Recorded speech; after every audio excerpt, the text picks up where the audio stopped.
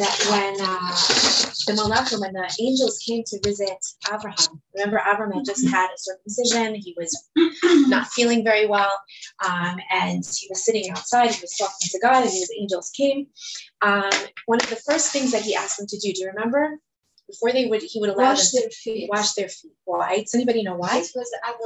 Right. So he assumed that these people who are coming were Arabs, whatever that meant in those days, right? And that they worshipped the sand. Okay. And so he wanted them first, before they came into his domain, to wash the sand, which was their foreign, sort of like their foreign gods, to wash that off of their feet. Okay. And so the concept of washing, because if you remember last week, we said that if a person can't wash their whole body, they should minimally be washing their face, their hands, and their feet. Okay, so the idea of washing our feet kind of mimics this reality of Avraham Avinu asking the Malachim to wash their feet. And what does that mean for us? That we also, when we're washing our feet, quote unquote, we should be thinking how we also want to wash away all of our foreign gods. How does that translate for us? I think all of us can think of that on our own, but anything in our life that would be counterintuitive to what Shabbos represents, okay? So anything foreign to relationship with Hashem, to the connection that we can have with him on Shabbos, is something that we should be washing away. So again, it's not that we're just physically washing ourselves, but we're also going through a spiritual process. We spoke about, doing tshuva on Erev Shabbos, right? Examining our deeds, checking our pockets, right? It's not just to make sure we don't have any muksa, but it means to l'mashamesh et begadav, means that we should be checking our actions. Are we traitorous, right? We said the word beged means to be a traitor. Are we doing anything that's traitorous in terms of our relationship with God? Okay, so there's a spiritual transformation that's going on here. Okay, and Rav Schwartz goes on to explain that we're really washing ourselves. Sorry. We're really cleansing ourselves in the area of, he brings down these particular three areas.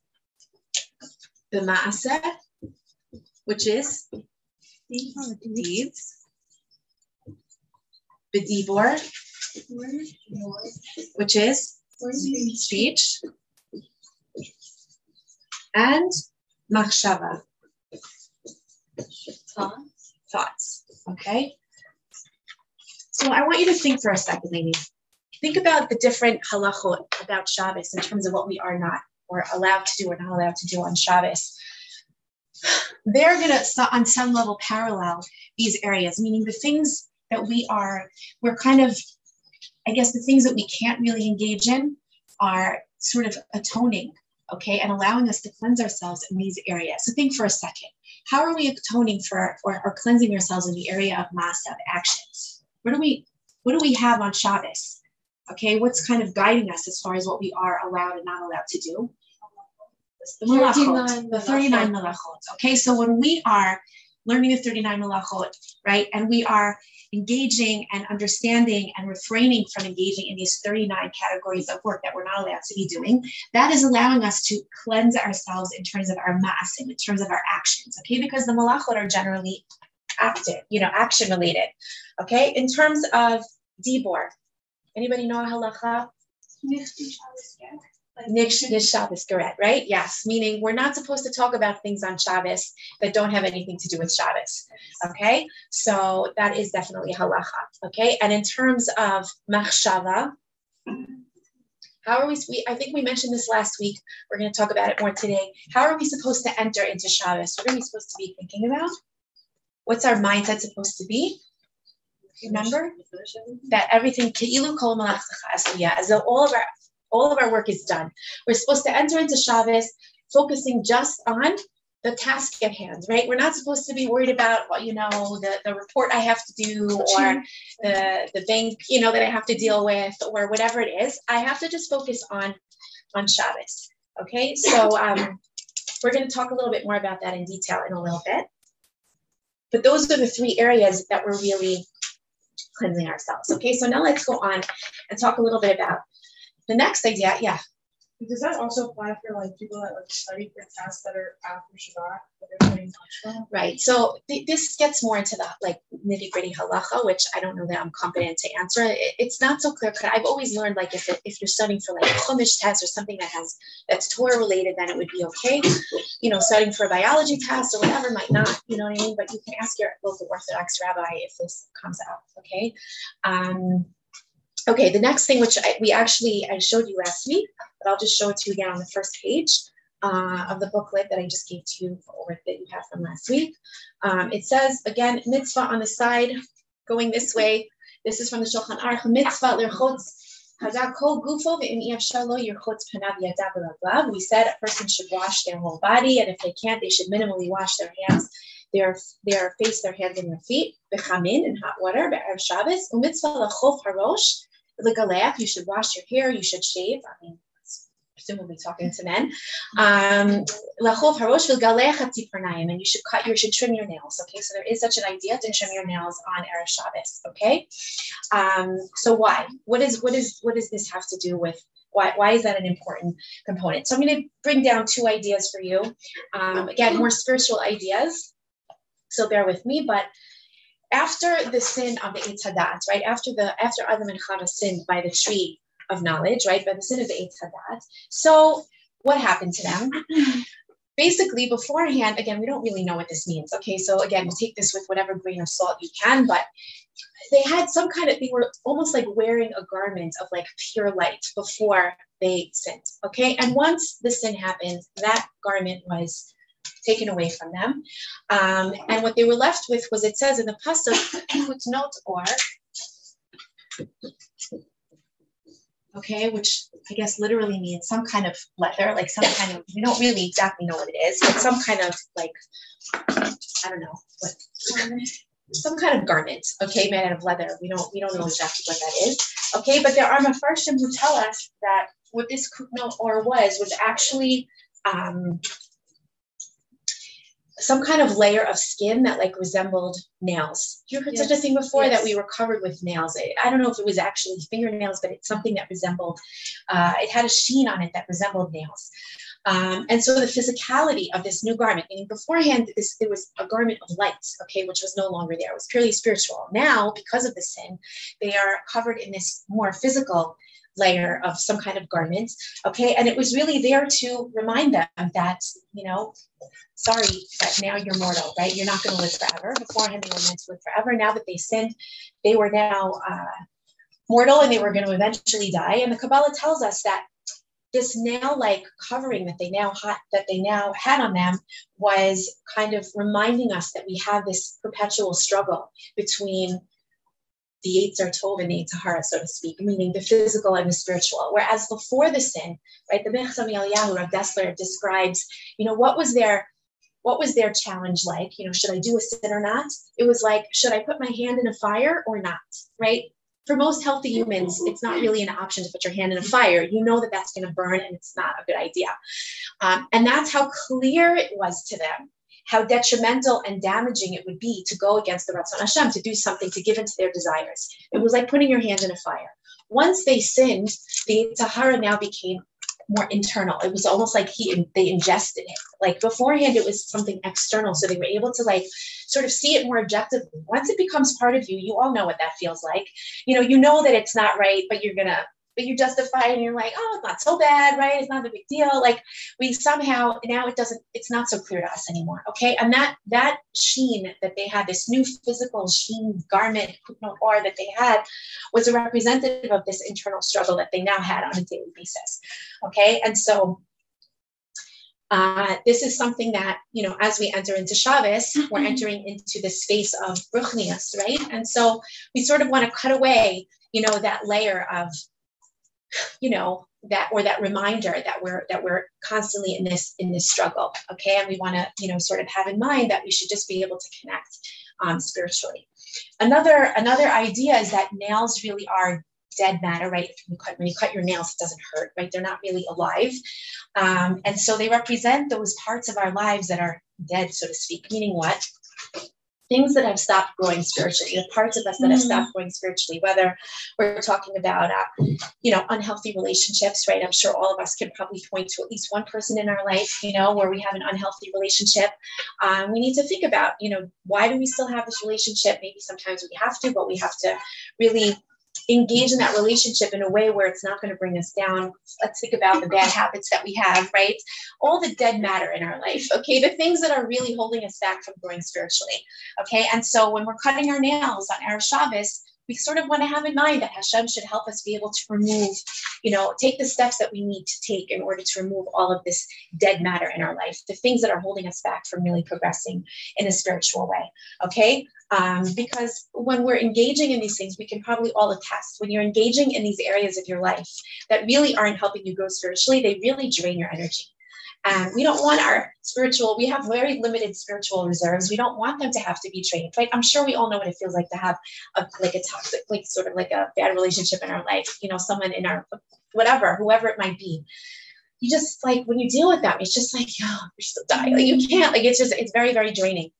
And so again, we want to try to reserve our spiritual energies for, positive and healthy things. Okay. And so Shabbos is really an opportunity for us to kind of experience life before we lost this light that we had at the very beginning of time. Okay. And so cutting our nails is like removing all the lifeless, dead negativity that surrounds us. Okay. So that's another thing that we can keep in mind when we are cutting our nails.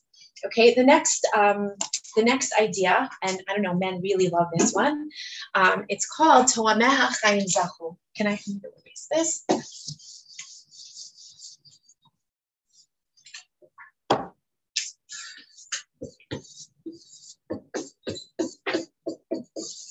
It's actually a quote from Shmona Esrei, okay, that we say on Shabbos. Toameh HaChaim Zachu. What does the word ta'am mean in Hebrew?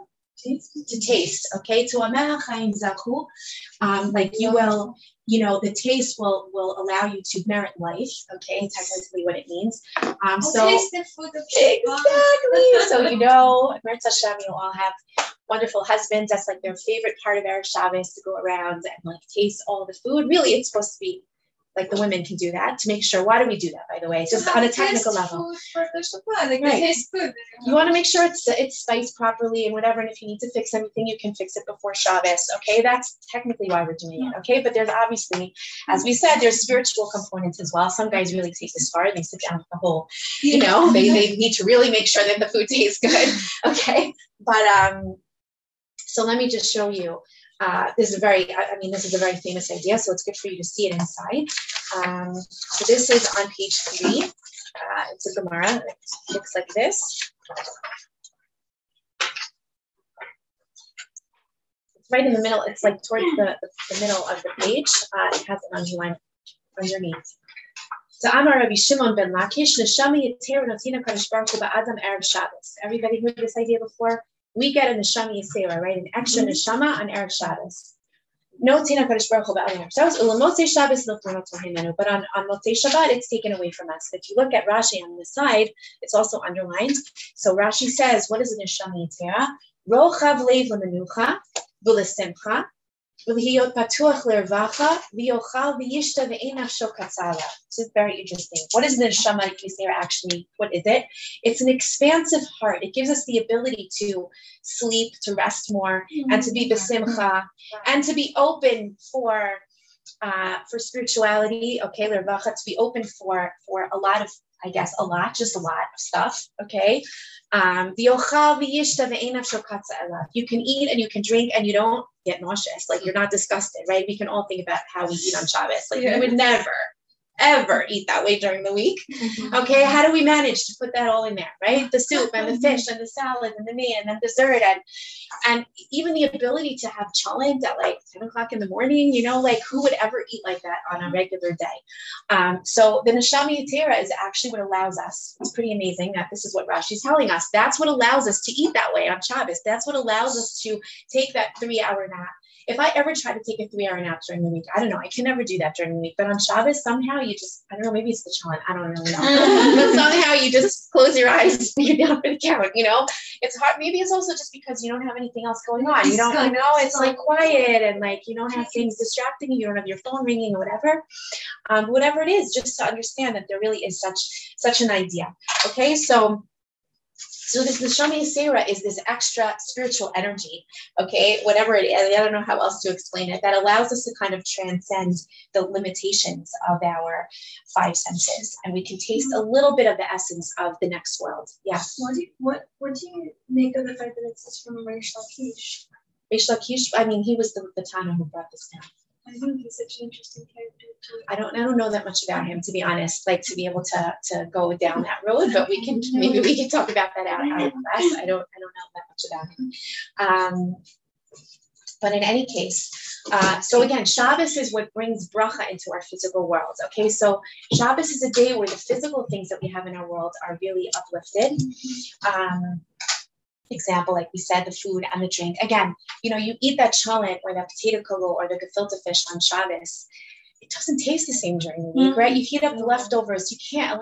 I mean, I don't know about you. You can't even eat. Who eats gefilte fish after that? My husband does. I don't know, because it's in the fridge, so he doesn't want to throw it out. So I'll eat it. But like, on Shabbos, when you sit down for lunch, you have a time for it. But during the week, it just doesn't taste the same. Nothing ever tastes exactly the same.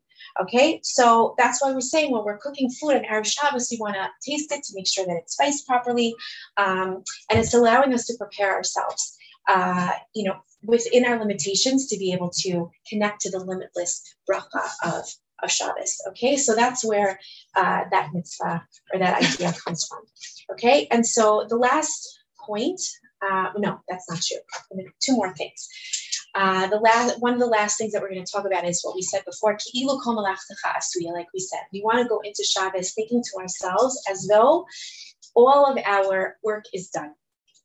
And that's a very important component because, I don't know, this really struck me once. I remember somebody came for Shabbos and I think her iPhone, like she was on the train and her iPhone got stolen, and she like tracked it in some guy in Ramallah, it was like one of those things where like she was on shlokas the whole Shabbos, like she was so, before Shabbos, that, where is it, how is it, and she couldn't do anything if Shabbos started, right? And then it was over, like, where is it, how is it, how am I going to get it, what's going to be, she had to like literally shut her mind off, turn it down, okay, because there was absolutely nothing she can do, when something like that happens before Shabbos, where, it's like very clear, what?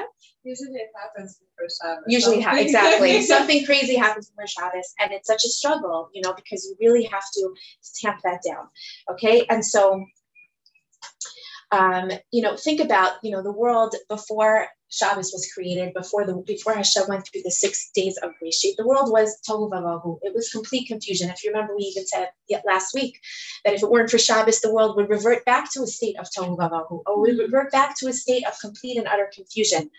And so the 6 days of the week, we're surrounded by hardships, we're surrounded by confusion, and to the degree that it's really difficult for us to see Hashem in the day-to-day life, right? Sometimes the world, all this stuff that's going on in our life, the distraction is it just masks the fact that God is the one who's doing everything. Okay, and Shabbos is a day for us to sort of take that mask and say, okay, Hashem, I see you, right? I know it's you. I don't have my phone. I don't have anything else, to distract me or pull me away. And so it dispels this notion of tohu vavohu. It makes us see things much more clearly. Because you know what? I'm not engaged, hands-on in the world today, and yet somehow it still manages to exist. Sometimes you feel it even more in like a 3-day chag. Okay, for those of you in the States who still have to keep a 3-day chag. Every so often we have to do that here in Israel on a Rosh Hashanah, that's 3 days, but Hashem should spare us because it's not enjoyable. But I'm saying after a 3-day chag, right, there you were for 3 days in your little oasis, right, and you turn on your phone and you check the news and you're just like, wow, the world went on without me, even though I wasn't able to do anything. It's like pretty humbling if you think about it. And so when we have Yishuv Hadas, meaning when we have sort of like a sense of like tranquility, a sense of peace, right? It's easier for us to see that everything comes from Hashem. And that's what Shabbos is supposed to allow us to do, right? We're shutting ourselves out from everything else. This Yishuv Das is there to help us be able to focus more on the fact that I'm sitting at a table on Friday night with God. We're having a nice meal together. Okay, there's nothing else happening. Okay, and to enter into Shabbos thinking that all of our work is done. Okay, this removing all of the worries of the past, the present, the future. Now, what's interesting is that this is not only just talking about the physical things, the reports and the bills and the this and that. It's even referring to spiritual things, right? Sometimes we're very anxious because we know that we have to work on ourselves, our midos, something spiritual that we're struggling with. And, we think, and it follows us into Shabbos. There's an idea that this is also part of the protocol, that we're not supposed to think about that either. Meaning what? I'm preparing, right? I have a big meeting, right? I'm going to be in front of it. I'll say a king because that's always the mashal, but we don't really know what that means. But I'm preparing and I'm getting myself ready. And then what? When I'm standing before the king, it's just like, okay, like whatever. That's how I sometimes with Shabbos, you walk into Shabbos and you're like, whatever's done is done. Whatever's not done is not done. And that's it. There's nothing else I could do about it, right? I prepared for this presentation, right? I walk into the meeting, whatever I did. Whatever preparation I did.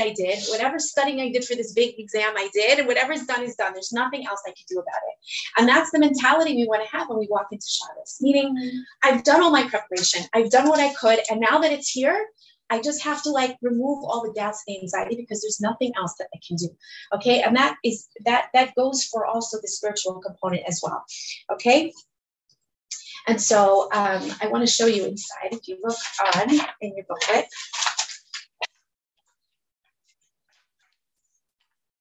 this is, this page. It says on the top, okay, it says it's page 4. It says page 4 on the bottom. That's okay, so all the way down on the bottom. This is a little piece from the Sifsei Chaim, Rav Chaim Friedlander. He was in the Mashiach in Panemus. And he has a set of Sfarim called Sifsei Chaim. So this is a little snippet from that Sefer. Okay, so it's on the bottom of the page. Ki'ilu kol malach lecha asuya, right? You're supposed to go into Shabbos thinking, Ki'ilu. What does Ki'ilu mean? It's a very well-used Hebrew word. If you have a conversation with Israelis, right? You hear the Ki'ilu.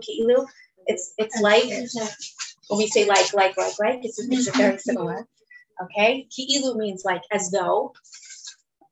Marina Rabbeinu HaGaon Rav Dessler Zatzal, Peirash HaAmor B'Lashon Chazal, Ki'ilu, Zemamash Oto Geder.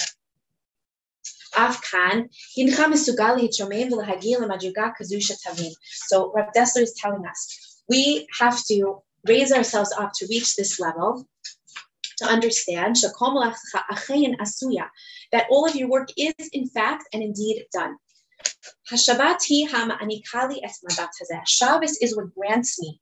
It bestows upon me this perspective. That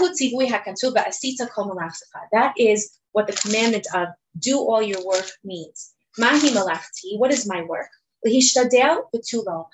Meaning, what is our job in this world, ladies? I feel like we've talked about this in other classes too. What is our mission? What is our job? Not really our mission, but what is our responsibility in this world? Our responsibility is hishtadlut.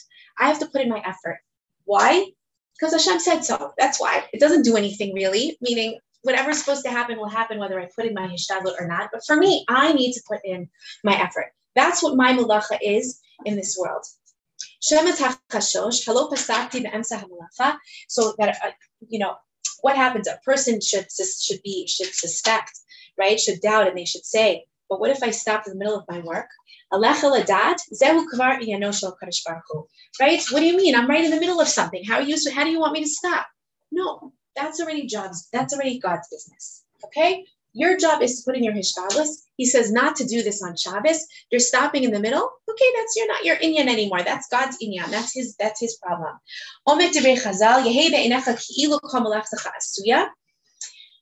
So when Chazal are telling us it should be in your eyes as though all of your work is done, Eino al hatotza'ah. It's not talking about the result of what of your actions. Because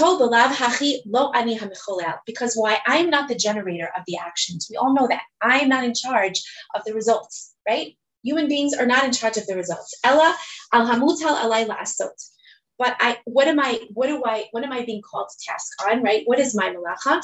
Only on that which I am responsible for. Only on that which is my responsibility. Ha'asiyah shali hi rak ha'hishtadlut, which is just the effort. It's not the result. This, ladies, is a hashkafa, not just for Shabbos. That's what he's trying to teach us here. This is, the hashkafas that we have going into Shabbos are supposed to carry us through the rest of the week. So when we're going into Shabbos, what are we trying to ingratiate in ourselves? This is the mentality we should be having all week long. It's not just on Shabbos, but all week long, that we have this mentality that, what is my job? My job is to do my malacha, okay? I did mine. I do mine, God, you do yours. My job is to do the hishtadlus. The end result is only in your hands. It has nothing to do with me. So when I am able to elevate myself and I really have this understanding and recognition that God created the world, and this creation is constant, everything is in God's hands. All I have to do is, there was a decree of a gezerah, a decree of hishtadlut. That was part of the consequence of Adam and Chava, the sin. We have to, right? You have to make money, right? You're going to eat bread by the sweat of your brow. That was a decree. That was a curse. That was not the way it was supposed to be. Okay, so that's a decree. If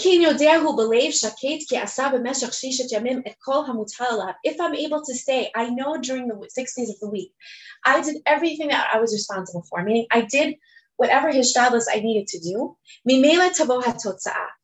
The result is going to come from Hashem. No problem. You shouldn't start thinking, maybe I should have done more. Maybe I should have sent out another resume. Maybe I should have done this. Maybe I should have done that. No, we want to try to get to a point where we train ourselves to feel that the hishtadlus that I put in is enough and I don't need to do any more. And if it doesn't work out the way I wanted it to work out, I shouldn't then go back and think retroactively like, oh shoot, I should have done more. Had I done more, I would have had different results. That is a completely off hashkafa. You understand? That is completely anti-emunah. Because that's basically saying that I'm the one that's generating the results. And that's not the truth, right? God is the one who's generating the results. So this concept of going into Shabbos is there to teach us this hashkafa. It's there to really ingrain in us this hashkafa for our life. You won't think to yourself what will be, what are the results going to be, etc. Because all of the results are in God's hands, I have nothing else to add, and I have nothing else to worry about.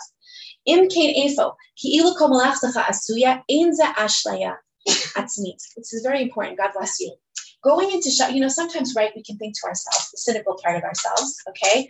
Going into Shabbos thinking, is like, yeah, okay, sure, whatever. I know it's not all done, right? And I'm fooling myself, right? It's self-deception. He's saying here, going into Shabbos is not self-deception, okay? What it is it's a level in faith. It's a level in trust in God. Self-deception means I'm fooling myself.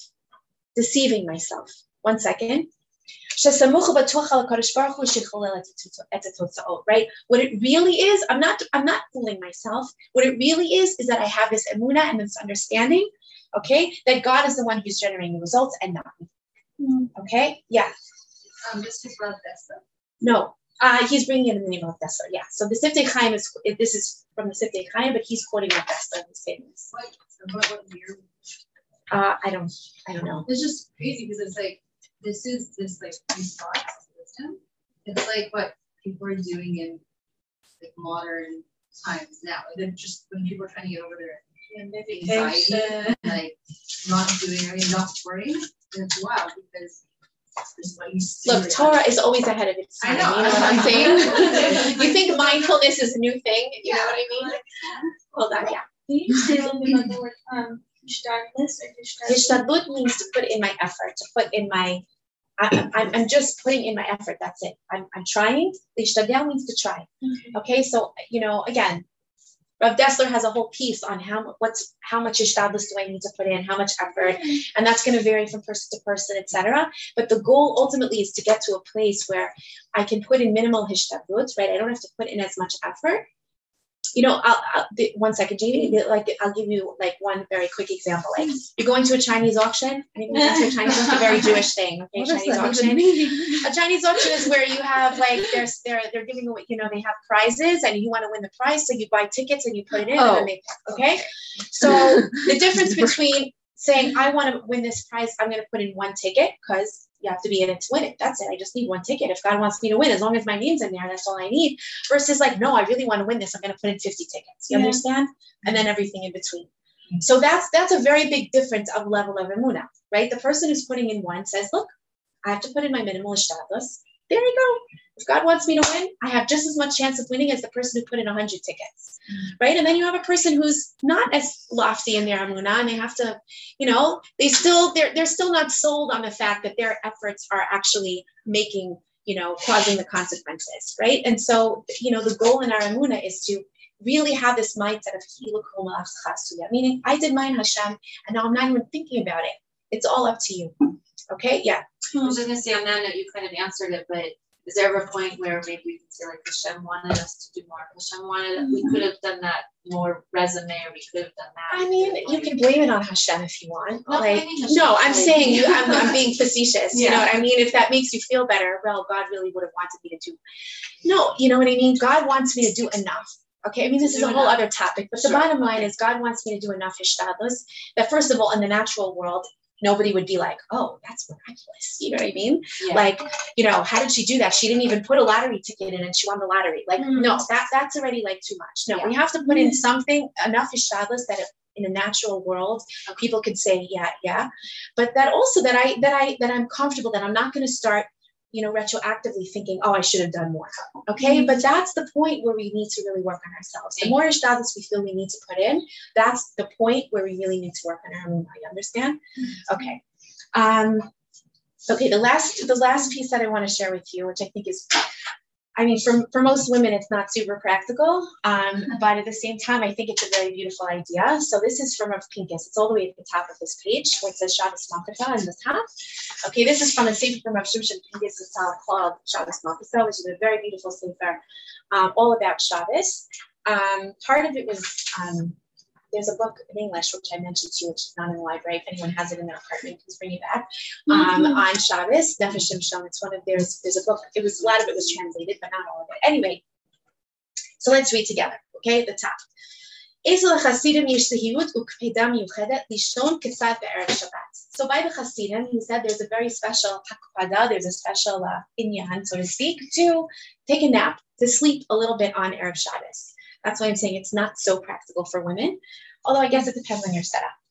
Uv'shem harabi Aaron Mikerlin, zchuto yagenolenu, amru mi she'eno yashan be'erev Shabbos v'layla, ochel hu, it's in Yiddish, which I do not read, aruchat erev shel chol. Okay, a person who does not sleep on Erev Shabbos, so when they're going on Friday night and they're having their meal, and they're sitting at their Shabbos meal and they hadn't rested, it's as though they're eating a weekday meal. That's what the Karliner Rebbe would say. It's like not having a real Shabbos meal. In your Masba Pasuk, Shamor et Yom HaShabbat Lekadsho. Right? We've all heard that before. This is in the Aseret HaDibrot, in the 10 Commandments. Shamor et Yom HaShabbat Lekadsho. What is Shamor? To be Shomer Shabbos. What is to be Shomer Shabbos? Guard Shabbos, right? Protect Shabbos, whatever. Right? That's how we usually translate it. Shamor et Yom HaShabbat Lekadsho. Hainu shebiyom HaShabbat tzarich la'amod al hamishmar. How is he explaining it? What is a shomer? Anybody know what a shomer is? It's a guard, right? So it means to guard Shabbos in the sense what? It's active. I'm actively on mishmar, meaning I have guard duty right now, okay? I have guard duty. Tzarich la'amod al hamishmar. I have to stand on guard duty. V'shomer ein on yardam b'mishmar tov. I am guarding Shabbos, ladies. When you're, if you hire a guard to guard your restaurant and you walk out and they're sleeping, okay, they are not getting paid, right? You're firing them. It's over. we are guards of Shabbos. Okay, so if we're falling asleep on the job, okay, that's a very, very big problem. We're not supposed to fall asleep on the job. Who wants a guard that's falling asleep on the job? Okay, okay, the shomer, right? A shomer does not fall asleep on his watch. What does he have to do? If you're a night guard, what are you going to do? You're going to sleep during the day so that you can stay up in the night. You're going to rest before you are up. Okay? On a simple level, simple meaning,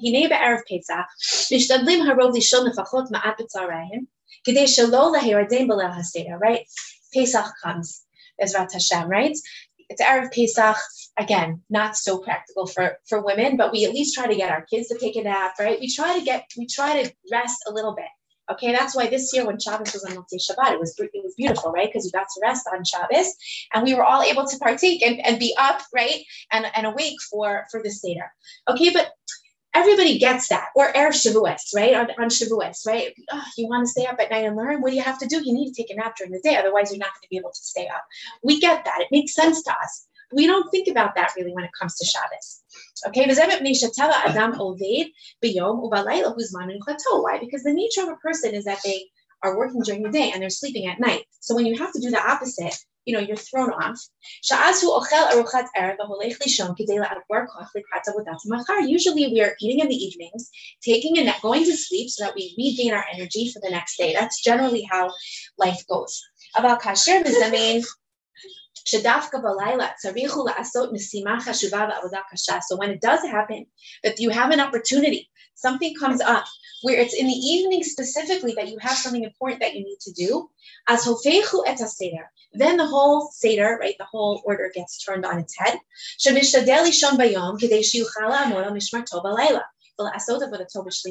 Now you want to sleep during the day and you want to be able to stay up at night. So we said this is the test when Erev Shabbos comes.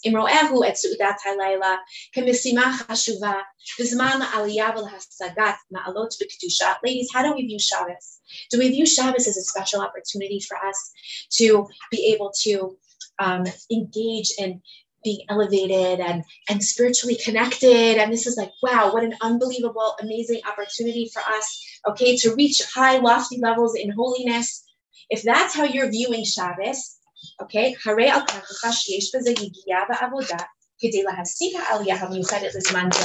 it's going to take a little bit of effort to be able to achieve that, to be able to grab onto that. So your whole day is being spent thinking about how am I preparing myself for the upcoming event that's happening this evening. And you're going to prepare yourself by sleeping. And your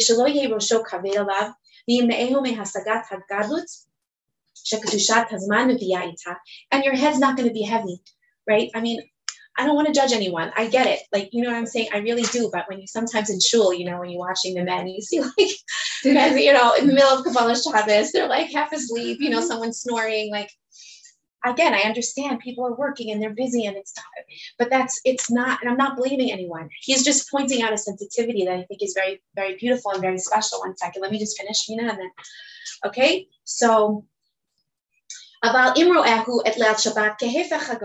if you see Shabbos as the opposite, right? I don't see Shabbos as an opportunity for spiritual elevation and connection and holiness. What do I see it as? What do I see it as? Oh, I finally get to rest after a hard week. I get to eat a nice meal. I sing some songs. I say a nice cute Torah. This doesn't take a lot of effort. Okay, it doesn't take a lot of effort to do that. It doesn't take a lot of preparation. Your eating is it's a meal. It's an evening meal. Of course, it's not a regular weekly meal.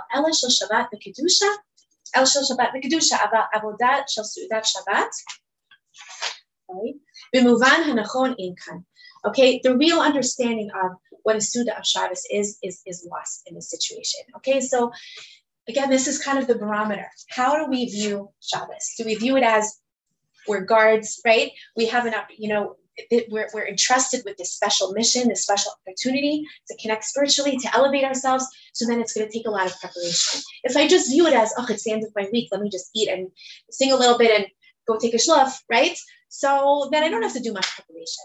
Okay, so no judging, no guilt, but I think it's just important for us to understand that this is the difference in attitude, okay? And so again, the last form of preparation that I wanted to mention is if you have an opportunity to take a little nap. It doesn't have to be a long nap. I think we all know sometimes that 15-minute cat nap is like, can do wonders, okay? So if we have the ability to rest a little bit before Shabbos comes in, it can really be amazing. Yeah, Mina.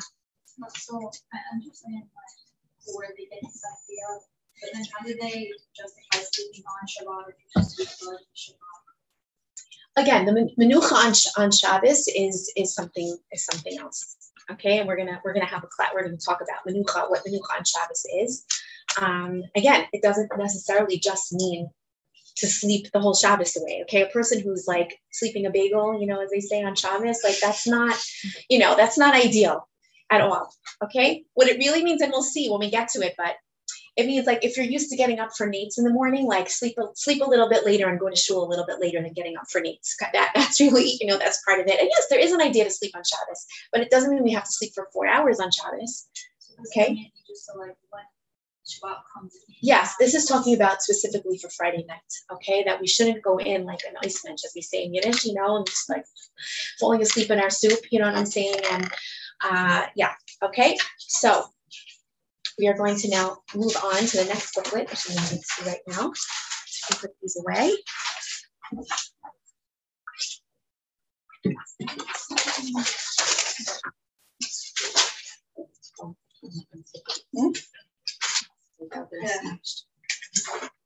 Okay.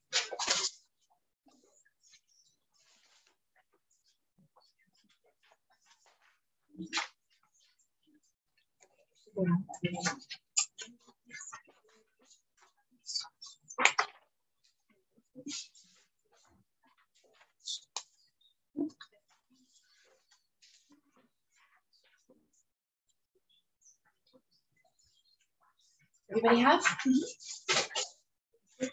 Yeah. I would seem like that for Shabbos to look like you're not working, like you're just sleeping, you're not working, like. Right, but the goal, Rebecca, is to like do your preparations early enough, right? So that everything's ready, the table's set, everything's cooked on the plate, everything's ready, and then you're able to like rest. You shouldn't be resting while your house is in complete turmoil. Yeah. You know what I mean? I don't think that's what the point is. Thank you so much. Okay, so now we're going to talk about Kabbalat Shabbat, okay? Up to now, we've been speaking about the Hachana for Shabbat. Now we're talking about Kabbalat Shabbat as Shabbos is really coming in. And the concept of Kabbalah, receiving, is actually very unique to Shabbos, okay? It almost sounds like we're relating to Shabbos as a person, okay, which is very, very interesting. And the personality of Shabbos is really the Shekhinah. It's the Shekhinah. Okay, Shabbos is like the name of the Shekhinah. Okay, the Shekhinah is like, I don't know, divine presence. I'm not really sure how you say it in English. That's one of the ways that we understand. We talk about God, we call it the Shekhinah, and it's really like defined as being Shabbos. Okay, so when Shabbos enters, the oneness of Hashem really encompasses the whole world. Okay, there's just God's presence just descends upon the entire world. I don't know, I think about this, like, do you ever like you look at your living room, let's say, or your dining room on Shabbos, doesn't it look different than during the week? Is that weird? I don't know if anybody thinks I'm being strange, but there's something different about that. Like Shabbos is, and everything just has this glow. I don't know, there's something very special about it. It's not something you can even explain to someone at all, but you're all nodding, so I feel like you know what I'm talking about. Okay, that's God's Shekhinah descending on the earth. Okay, like there's a presence here that's not here the rest of the week. Okay, and again, generally a mitzvah is a command about an action. Okay, but in this case, we're like being commanded to be makabel, almost like this person with feelings. Like we're talking about, it's making it very animated. Okay, it's making it very like, again, like a person. Like it helps us really to understand what it means to bring in a guest. Okay, So if you look at the first page of what I handed out to you, I wanted to show you there's a very strong comparison actually between Kabbalat, the preparation of the Jewish people as they were receiving Hashem on Har Sinai, and the preparation that we go through when we're receiving Hashem on Erev Shabbos. Okay, so I just want to show this to you on the bottom of the first page. This is in Shemot, in Parshat Yitro. So it's bracketed off. Ve'yered Moshe min ha'har la'am, ve'yikadesh et ha'am, ve'yichavsu simlatam. So Moshe came down from the mountain to the nation, and he sanctified them. Ve'yichavsu simlatam, meaning they washed their clothing. Ring the bell, right? We spoke about washing clothing and getting ready, right? Putting on Shabbos clothing. Ve'yomer el ha'am, hayu nechonim l'shloshat yamim al tikshu el isha. Then they are being told, be prepared for 3 days. This was called the Shloshat Yemei HaKabbalah, the 3 days of like putting a gavul, so to speak, of defining ourselves, of separating ourselves. The men and women were not allowed to be together for 3 days, okay, physically, intimately. They were not allowed to be together. They needed to be ready, okay, in order to receive the Shekhinah.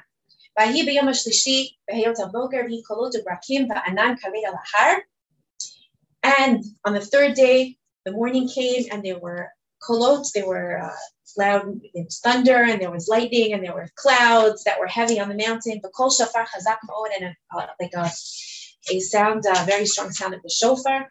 V'yecharad kol ha'am asher b'machaneh. All the Jewish people were trembling. V'yotzei Moshe et ha'am likrat Elokim.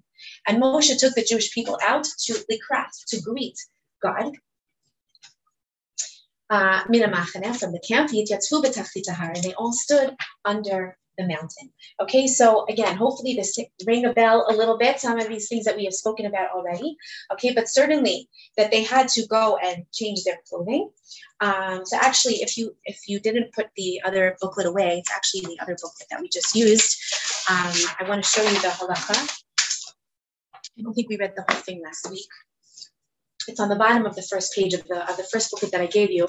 That's why, because there were other halachot that we learned last week, all in the same Shulchan Aruch. Okay, you see the first page here at the bottom, Hilchos Shabbos. So we read the top. Okay, let's look at Bet. Okay, Aleph was about getting your table ready, etc. Bet Yishadel. Does everybody see where I am? Am I confusing everyone? Okay, this first page of the last booklet. Okay, all the way down at the bottom where it says Bet, Yishtadel sheyu begadim na'im l'Shabbat. The person should have nice clothing for Shabbos. Ve'im yefshar lo lefachot yishal shel, which means that if he doesn't have the money to buy special Shabbos clothes, now this is at a time when people dress differently than they did today. They wore like robes. Okay, the men wore robes. So they said if you don't have money to buy something new, to buy something different for Shabbos, at least let down the hem of your robe so that it's longer and it looks more regal. Okay, to make some kind of change so that it stands out for Shabbos. Okay, and it says begadav l'matza derech kavod. This is a way of honor. Gimel ilbash begadav hanaim. You should wear your nice clothes. V'yismach b'viyat Shabbat. You should be happy with the bringing in of Shabbos. Ki yotzei likrat hamelech. Like you're going out to greet the king, and like you're going out to greet a bride and a groom. Rabbi Chanina, ma'atif v'ka'ib b'panaya demale shavta v'yamar bo'u b'nei likrat Shabbos malchata. So Rabbi Chanina would wrap himself in a talus, and he would wait, yearning to greet the Shabbos queen. Rabbi Yanai Omer, Boi Kala, and Rabbi Yanai would stand there, and he would go out and he would greet the queen. You imagine, like, in Tzfat, right? They would go out. You all heard about going into the mountains of Tzfat, and that's why we turn around and we say Bala Shabbos, right? Because we're greeting the king. Okay, the queen. Okay, so we're going to look at that in a second more in depth. What does that mean exactly? But again, I just want to clarify. Okay, so again, in the first situation, we're changing our clothing. There is such an idea of wearing special Shabbos clothing. And second is being ready, okay, and preparing myself to be able to bring in the Shabbos. It's actually a very interesting halacha. The halacha says that if you're running in a public domain, Reshut Harabim, on Erev Shabbos, and you damage something because in your haste, right, you don't have to pay, right? You're not liable for it. Why? Because it's understood that on Erev Shabbos, everybody is running and going and doing in their haste to prepare for Shabbos. It doesn't mean you should be whatever. Don't take it to an extreme. But anyway, it's understood that people are running around to be ready for Shabbos. Okay, and so I want to show you on the top, okay, of the first page that we just read, not the old booklet, of the new booklet, right on the bottom we read what happened before Matan Torah. So I want you to look at the top, and that's going to explain a little bit more about this idea of going out to greet the Shekhinah, just like Moshe took Bnei Yisrael, Likrat Elokim, right? We went out to greet God before Matan Torah. So again, we all know that this is something that we do before Shabbos, but there was a little bit of a difference of opinion. Okay, so look at the top. This is also from Rav Chaim Friedlander from the Siftei Chaim. That God blessed the seventh day. Why did he bless it? Why did Shabbos need a bracha more than the other days? You might have heard this before, because Shabbos doesn't have a spouse. Okay, Chad kishabat hare ben zugo shel yom sheni. Right, when the first day came, it had a couple. It had Yom Sheni. Okay, Talta arba'ata. Yom Shlishi and Yom Revi'i were a couple. Chamisha, Arufta, Chamishi, and Erev Shabbos were a couple. Right, Thursday and Friday, so to speak. But then Shabbos comes and it's all alone. Right. Shabta Leisle Ben Zug, it doesn't have a couple. Tani Rabbi Shimon ben Yochai, Amra Shabbos Lefnei HaKadosh Baruch Hu, Ribono Shel Olam, V'kulan Yish Ben Zug, V'li Ein Ben Zug. So Rabbi Shimon bar Yochai, right, said Shabbos went to complain before God. Obviously, you have to take this with a grain of salt, and said, "Whoa, man, it's not fair. You know, everybody else has a couple. Why don't I have one? I'm all by myself." And what does God say? Amar la Kadosh Baruch Hu, Knesset Yisrael hi ben zugecha. God says to Shabbos, don't worry, the Jewish people are your ben zug, they're your spouse, so to speak. V'kivan she'amdu Yisrael lifnei Har Sinai, Amar lahem HaKadosh Baruch Hu, Zachro hadavar she'amarti l'Shabbat, Knesset Yisrael hi ben zugecha. Okay, and so God says to the Jewish people, by Har Sinai, kind of like reminding us, like, by the way, just want you to know that you are now coupled with Shabbos. Hayinu Dibor Zachor et Yom HaShabbos L'Kadsho. So we have Shamor es Yom HaShabbos L'Kadsho, Zachor es Yom HaShabbos L'Kadsho. You guys are together. Remember that. Okay. So now there are two different ways of approaching this. Okay. Boi Kala. Bechinat Kala Hibat Zug HaMekabel Tashva'a. So there's a component of greeting Shabbos like it's a Kala. Okay. Like it's a Kala. It's a bride. So how does that work? What does a bride mean in this sense? That the bride is waiting for its chatan to bestow, in order to receive from her chatan the what's it called? To get shefa, to get flow, to get abundance from her chatan. Shabbat tia kala hamamtina litkadesh ben zuga. So Shabbos is the kala. The kala is waiting to be under the chuppah, okay, when the chatan puts the ring on his finger. Anybody ever hear what happens after he says hareh? First of all, he's saying hareh mikudeshet li, right? You are mikudeshet to me. And afterwards, everyone says mikudeshet, right? He was makadesh her, okay? He sanctified her, meaning he set her aside for him, okay? Whatever that means, and all of it's spiritual, and we're not getting into any feminist stuff here, okay? But he has set her aside. She is now his, not his property, but she's his. She's an Eshet Ish. She belongs to him, whatever that means. Okay? So she got her Kedusha from him. Kachamar Kadosh Baruch Hu l'Shabbat, et hashva'atcha tekabli mikneset Yisrael. So Shabbos is the Kala, ladies. Where is Shabbos going to get her Kedusha from? From her Chatan, which is us. Meaning what? We have to actively participate in this process. Okay? La'asot et hashabat, right? It says, we're being told, la'asot et hashabat. Do the Shabbos, right? La'asot, don't just sit back, okay? La'asot, you have to be participating. You have to actively engage in this. Kedusha to Shabbat tuliya b'chet. The Kedusha of Shabbos is dependent on you. Klomar, anu matzidenu mutelat alinu hachova l'kadesh et bat hazu. Our part, right, is to sanctify our spouse. Rabbi Yada yashav bimkamo v'chika kamo chatan enitzapeh lebiyat hakala. Right? Think about a chuppah. Right? The chatan is standing up there, right, and he is waiting for his kala to come. Okay, and he's actively yearning for her. He sees her coming down the aisle. He's like, "Wow, she's so beautiful!" Right? I'm so excited, and she's walking towards him, and he's there, enraptured and waiting for her to come, so he can then be makadesh her. Okay, and that is this perspective. Okay, of how to receive Shabbos. Okay, so it says Rabbi Yanai would stand in his place, wrapped in his talis, right, being mitzapeh, waiting eagerly for the coming of the Kala. The Amar Boi Kala, right? Come, my sweet Kala, I want to be Makadesh. Okay, so that's one perspective. Habachina Hashniya, the second one that we read in the Gemara. Okay, Shabbos Malchasa. So on the one hand, Shabbos is a Kala. On the other hand, we have the concept of Shabbos Malchasa, where Shabbos is like a king. What does that mean? There's Malchus, there's royalty. Shabbat ba'ofen shel malchut. There's a component of Shabbos that has a royalty component to it. Hamusag melech mora al hashva'at tzvidi. What does the concept of ruler of a king mean? Right? It means that I'm in a constant state of being mashpia. Right? A king is now giving to his, kingdom. Okay, he's in a constant state of giving to everybody. That's the king's job. My job as a king is to bestow on the people in my kingdom everything that they need. So now it's the flip side. There's one element where we are being Makadesh Shabbat, right, like a Kala, right? And then there's another component where Shabbos is actually giving us Kedusha. Okay, and that's the second way of approaching Kabbalat Shabbat.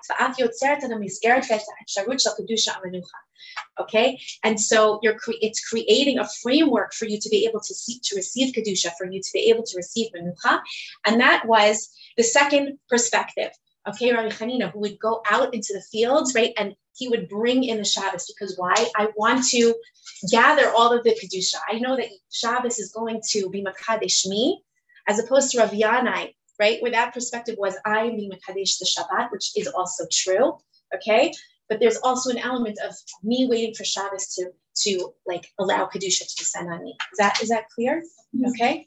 Did someone have a question? Did I miss anyone? Yeah. Yeah, I was gonna say before, like it's like these two opposites. Because also, like we are receiving Hashem's like Shekhinah, like we were saying before. So it's like I was gonna say yeah, it's like it's one of these like paradoxes. It's like the paradox of prayer, where it's like Avinu, Malkeinu, right? Mm-hmm. Avinu and Malkeinu are very, very different. God is a father and he's a king. I mean, those are two very different things. It's like almost two opposites. And so here also we see that there are two different elements.